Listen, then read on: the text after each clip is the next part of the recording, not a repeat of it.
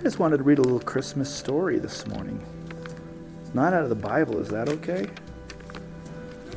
You may have know this story by Taylor Caldwell. It's called My Christmas Miracle.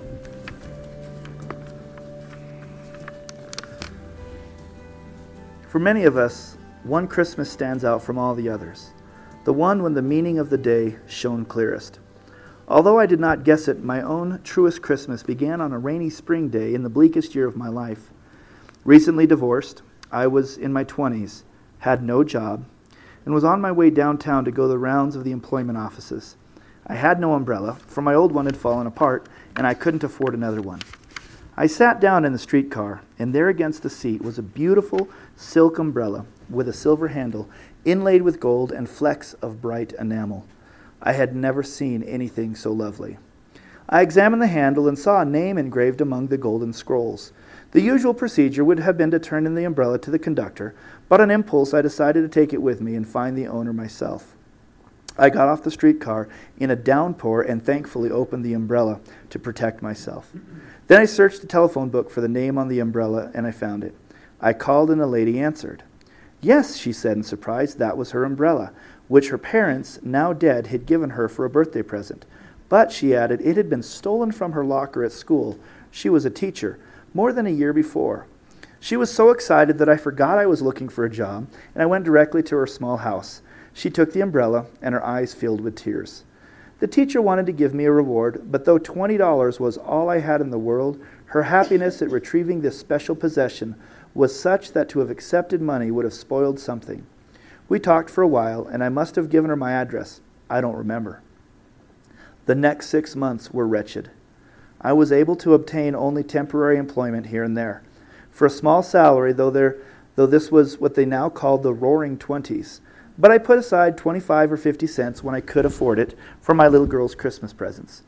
It took me 6 months to save $8. My last job ended the day before Christmas. My $30 rent was soon due, and I had $15 to my name, which Peggy and I would need for food. She was home from her convent boarding school and was excitedly looking forward to her gifts the next day, which I had already purchased. I had bought her a small tree. We were going to decorate it that night. The stormy air was full of the sound of Christmas merriment as I walked from the streetcar to my small apartment. Bells rang and children shouted in the bitter dusk of the evening, and windows were lighted and everyone was running and laughing. But there would be no Christmas for me. I knew. No gifts, no remembrance whatsoever. As I struggled through the snowdrifts, I just about reached the lowest point in my life. Unless a miracle happened, I would be homeless in January, foodless and jobless. I'd prayed steadily for weeks, and there had been no answer but this coldness and darkness, this harsh air, this abandonment. God and men had completely forgotten me. I felt old as death and as lonely. What was to become of us? I looked in my mailbox. There were only bills in it, a sheaf of them, and 2 white envelopes, which I was sure contained more bills. I went up 3 dusty flights of stairs, and I cried, shivering in my thin coat. But I made myself smile so I could greet my little daughter with the pretense of happiness. She opened the door for me and threw herself in my arms, screaming joyously and demanding that we decorate the tree immediately. Peggy was not yet 6 years old and had been alone all day while I worked. She had set our kitchen table for our evening meal proudly and put out pans and the 3 cans of food which would be our dinner. For some reason, when I looked at those pans and cans, I felt broken-hearted. We would have only hamburgers for our Christmas dinner tomorrow and gelatin. I stood in the cold little kitchen, and misery overwhelmed me. For the first time in my life, I doubted the existence of God and His mercy, and the coldness in my heart was colder than ice. The doorbell rang, and Peggy ran fleetly to answer it, calling that it must be Santa Claus. Then I heard a man talking heartily to her and went to the door. He was a delivery man, and his arms were full of big parcels, and he was laughing at my child's frenzied joy in her dancing. This is a mistake, I said. But he read the name on the parcels, and they were for me. When he had gone, I could only stare at the boxes. Peggy and I sat on the floor and opened them. A huge doll, 3 times the size of the one I'd bought for her. Gloves and candy. A beautiful leather purse. Incredible. I looked for the name on the sender. It was the teacher. The address simply said California, where she had moved. Our dinner that night was the most delicious I had ever eaten.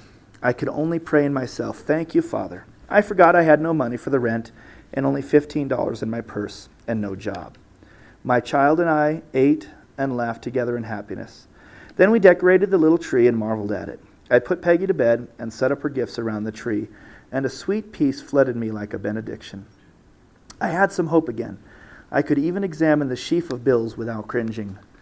Then I opened the 2 white envelopes.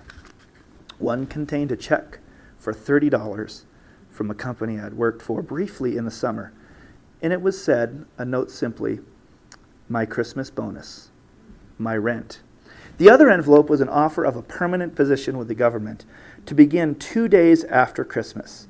I sat with the letter in my hand and the check on the table before me, and I think that was the most joyful moment of my life up to that time. The church bells began to ring. I hurriedly looked down at my child, who was sleeping blissfully, and ran down to the street. Everywhere people were walking to the church to celebrate the birth of the Savior.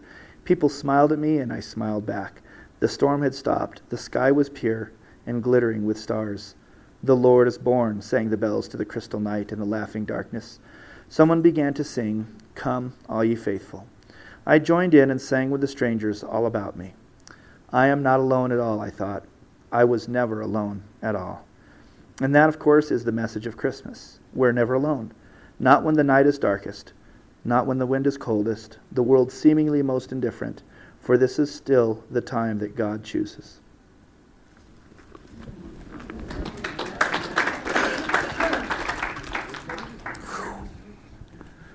We read these stories every year, and I can never get through them.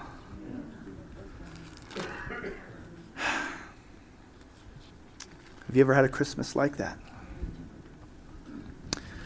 Difficult time, difficult year. This morning, as we are the week before Christmas, I said earlier, it's the week we talk about joy. And joy is an interesting thing to talk about at times, because we can talk about the joy of Christmas and remember back maybe when we were kids and the presents under the tree and remember those things of joy, but sometimes Christmas doesn't bring any joy. Sometimes it's difficult times, as this woman who wrote the story, she had experienced a really, really hard time.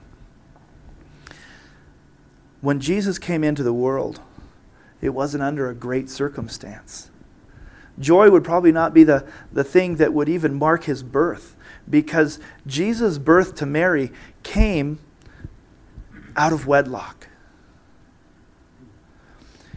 Very likely there were still people glancing her way, even with the scarlet letter idea on her forehead, because she and Joseph were going to have a baby before they were married.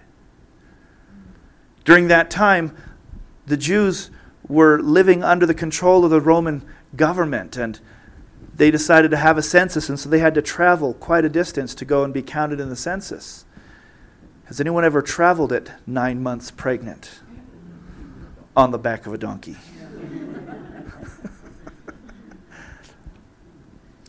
Not a joyful time. And this is the setting that Jesus chose to be born in. I want to read from the book of Luke. And I don't want to read too much because there's some wonderful things in there.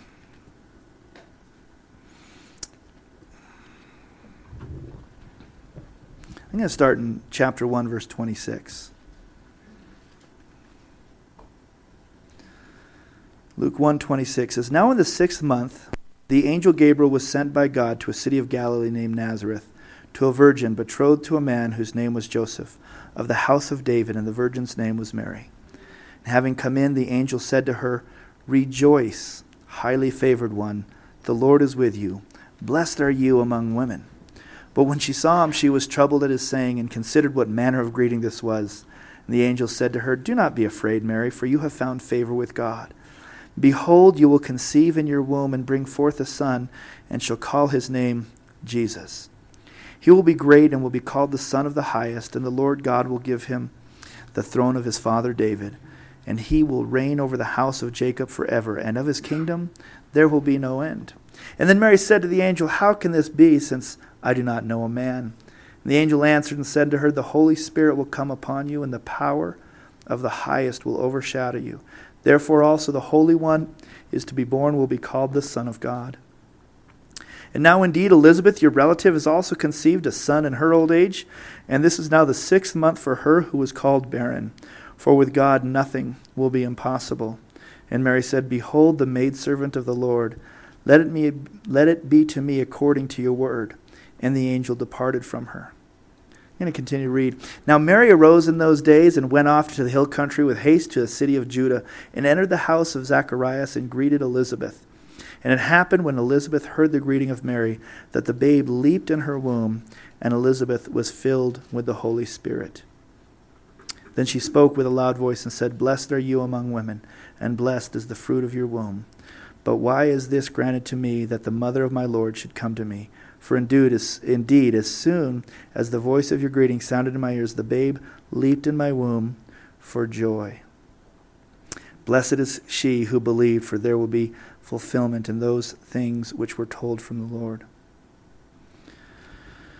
And so here, Mary is visiting her cousin, and the baby that leaps in Elizabeth's womb is none other than John the Baptist. Now, I don't know if John the Baptist would have jumped for joy if he would have looked down the road 30 years. Because, see, John ends up being killed in a prison for his relationship, for his proclaiming the truth. See, joy is a funny thing. It says that Mary had joy. John leaps for joy in the womb. And there's the moment of joy, but sometimes joy comes not in our circumstances, but what we know inside of us. See, joy isn't based only on what's happening in life. Joy needs to be based so much deeper, and then that's our deep relationship with the Christ. He gives us hope even when our circumstances are bleak.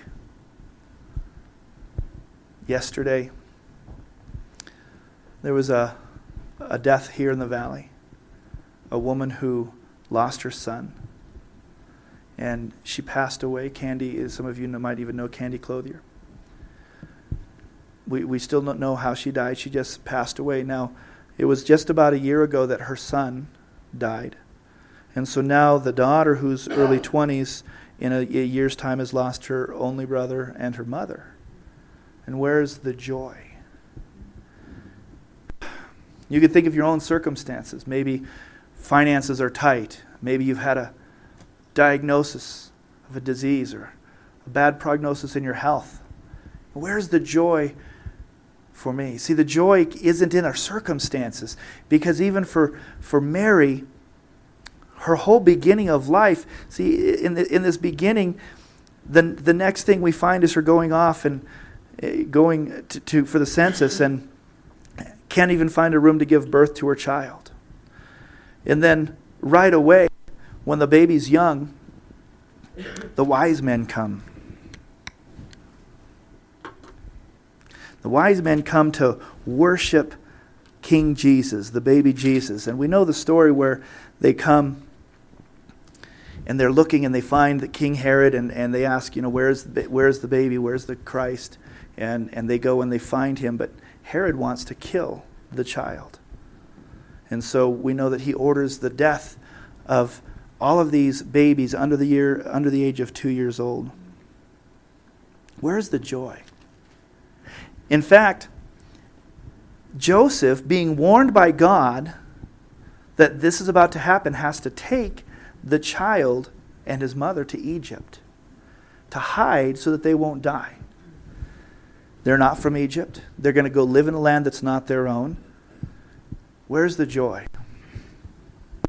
The joy has to always be found in what the Lord is speaking to us, in the Lord's promises in our life. It's deeper than our situations. And God's provision is there. So you remember the story of the Magi? They came and they brought some gifts. Remember, what were the gifts that the Magi brought? Gold, frankincense, and myrrh. All of those gifts were costly. They weren't cheap gifts. They were gifts to give a king. They could be also used in other things. Some of the things they were actually used were anointing, but also in burial. But these were expensive gifts. So the Magi come. They visit the child. And I believe at this point the child isn't a baby. I don't believe that the Magi came when he was in the manger. I believe that they said the Magi come to the house to bring him the gifts. So I believe he's a little bit older, and they come and they present the gifts to the child Jesus. And then, being warned in a dream, they go a different way, and then Joseph gets warned in a dream to take the child to Egypt. Have you ever had to move somewhere you didn't want to go? It's no fun. It is no fun. And so they're off to Egypt. We don't know how long they stay, but they go to Egypt. How did they afford that? The gold, the frankincense, and the myrrh. That's what we believe. They were given costly gifts, and now they have to make haste and move to another country. How will they survive? See, God had provision for it already. Oh, wow. In the midst of our difficulties, in the midst of our tragedies, in the midst of our sorrow, God will show himself faithful in different ways. And it's those moments that he wants to show himself faithful that we need to hold on to him, and that is the promise where joy comes in. Joy cannot rest on our circumstances. It's got to be much deeper. In fact, you can see people whose circumstances are really, really good, and they're still not joyful.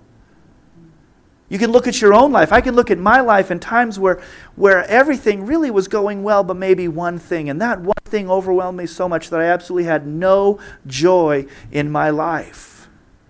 Because I'm basing joy on the circumstances rather than on that deep understanding of God's promises to me. See, Mary, if she would have looked forward as we saw this skit, did you realize you were kissing the face of God? Did you know that he would sacrifice himself?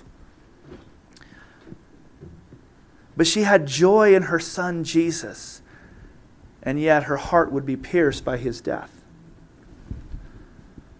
The promise is that he came to be the Savior. The promise is that he came to bring life, and that's his promise for all of us today.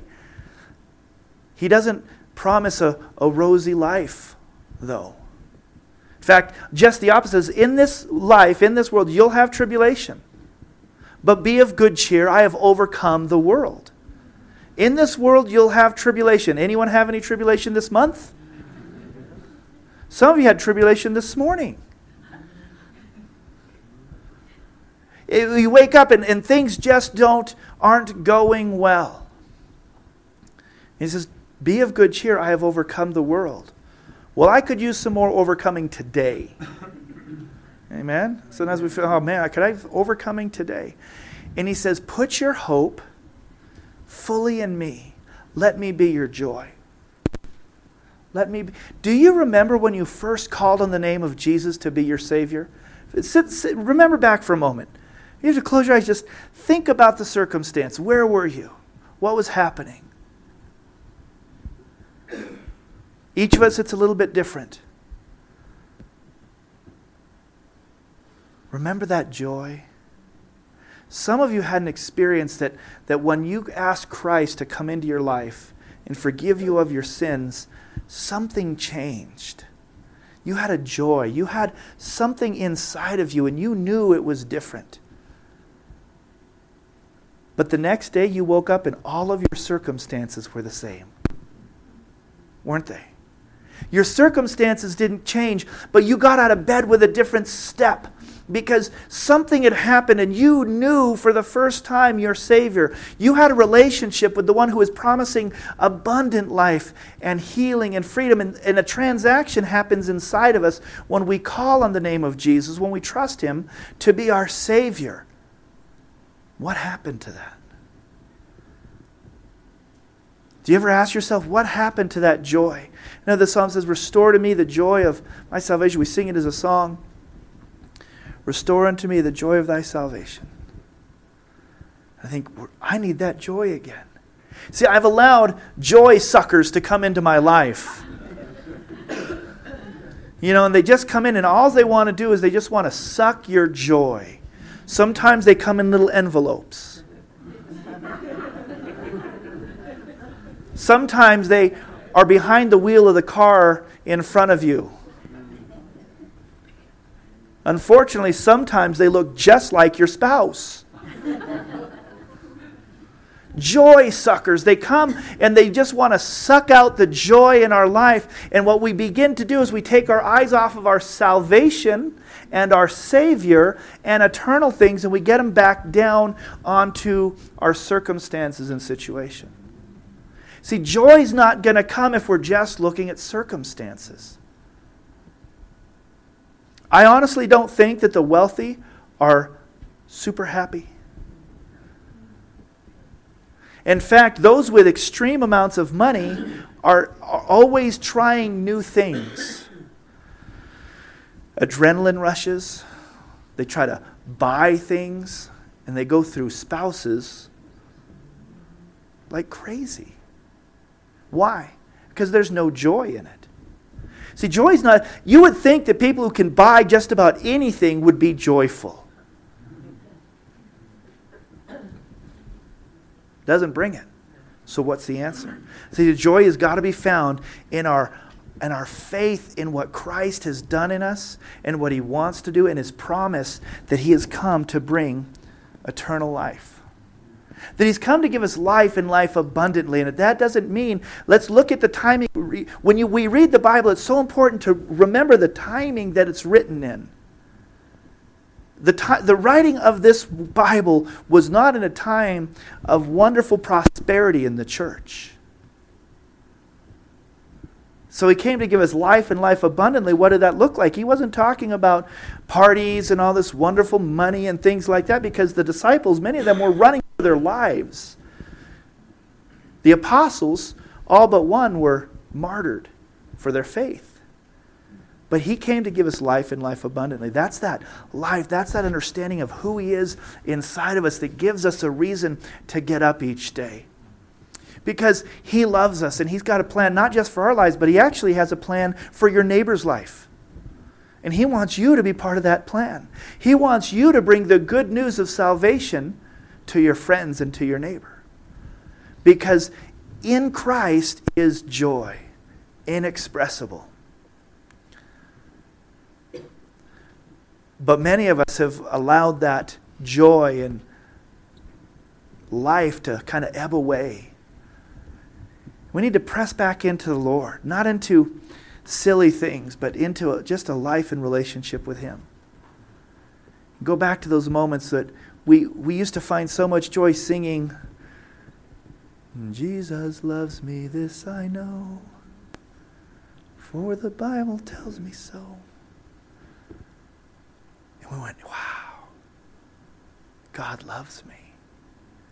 We felt unlovable, which was good, because we were. There's nothing in us that would cause God to want to love us, but He loved us anyways.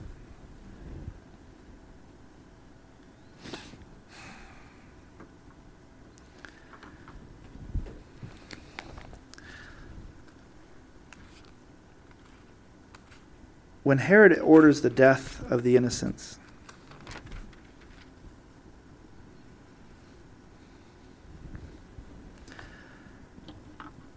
they quote a scripture. Maybe it came out of Jeremiah 31. I'm looking for it. I'm not finding it now. So it says, great mourning and weeping will come. But in the book of Jeremiah, that prophetic word ended with a hope. The hope was that the people would come back to God, and He would be their people and would restore them. Even in the midst of the crisis, the catastrophe of people getting slaughtered, Herod ordering the death of everyone under 2 years old.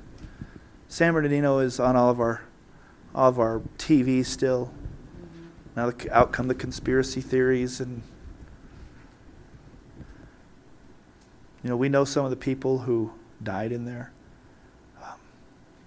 Our good friend Pastor Eric Glover in Moreno Valley at Wellspring Church, he's been here numerous occasions with Joel Comiskey, the security guard who confronted the shooter just 2 hours before the shooting. He's a friend and he goes to their church. He was at the backside away from the initial shooting, and when he came upon the scene, he witnessed 3 people get executed.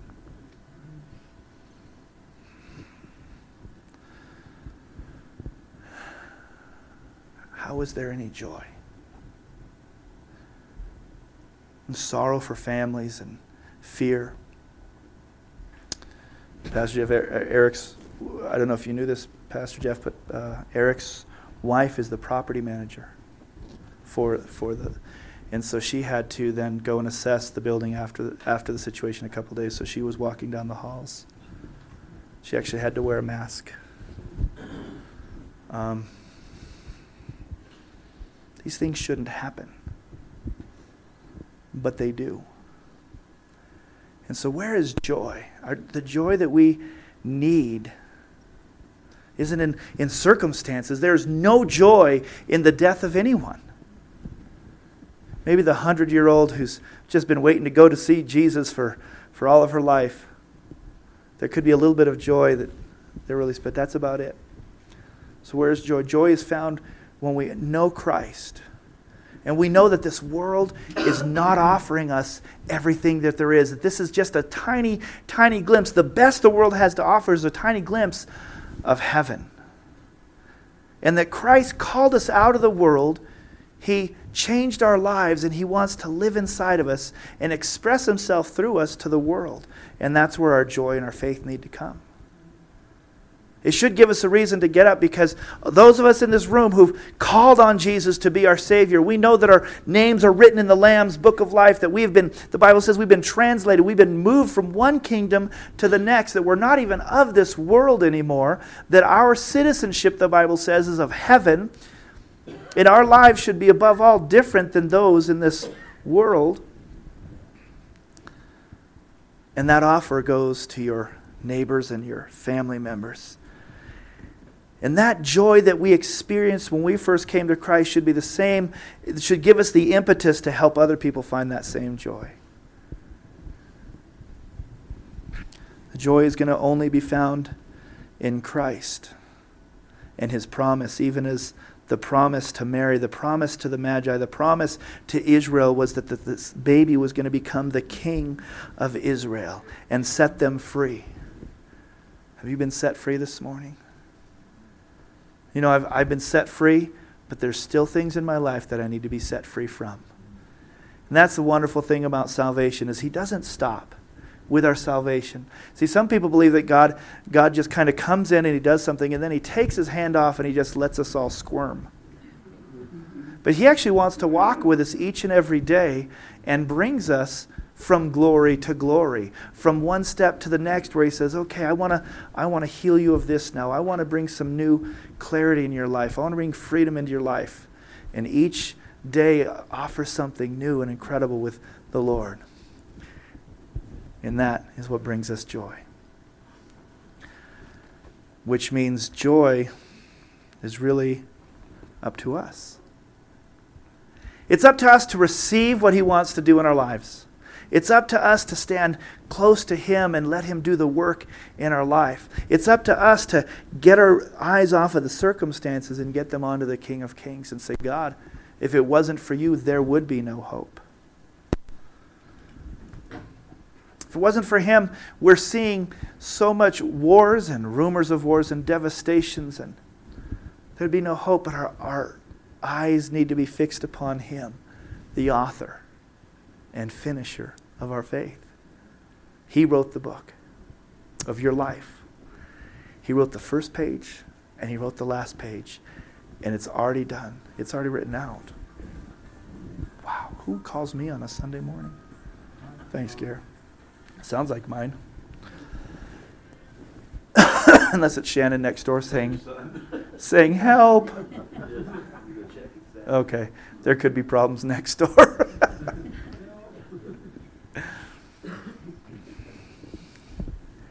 Remember the first time I heard it's just a little saying, but how are you doing? Well, not bad under the circumstances. Well, what are you doing under the circumstances? See, that's where Christ wants us to live, above the circumstances. Physically, Mary still had a rough time. When she went back to her town, I don't know how people treated her.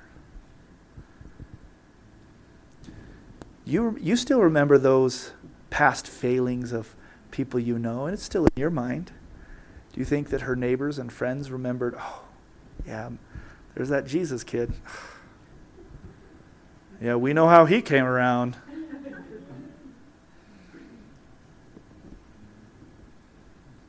But her hope was in God, her Savior. That's where our hope has to be. And when we have that hope, then God begins to give us a joy. Who needs joy? Who needs some joy today? Let's stand.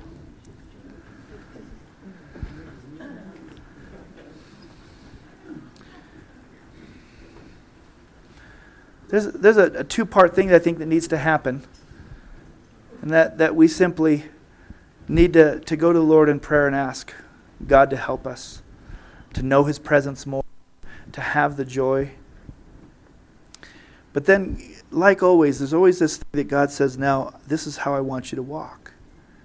And I think He would call us to look to Him quicker, to read His Word and stand on the promises, and get our eyes off of circumstances and onto Him.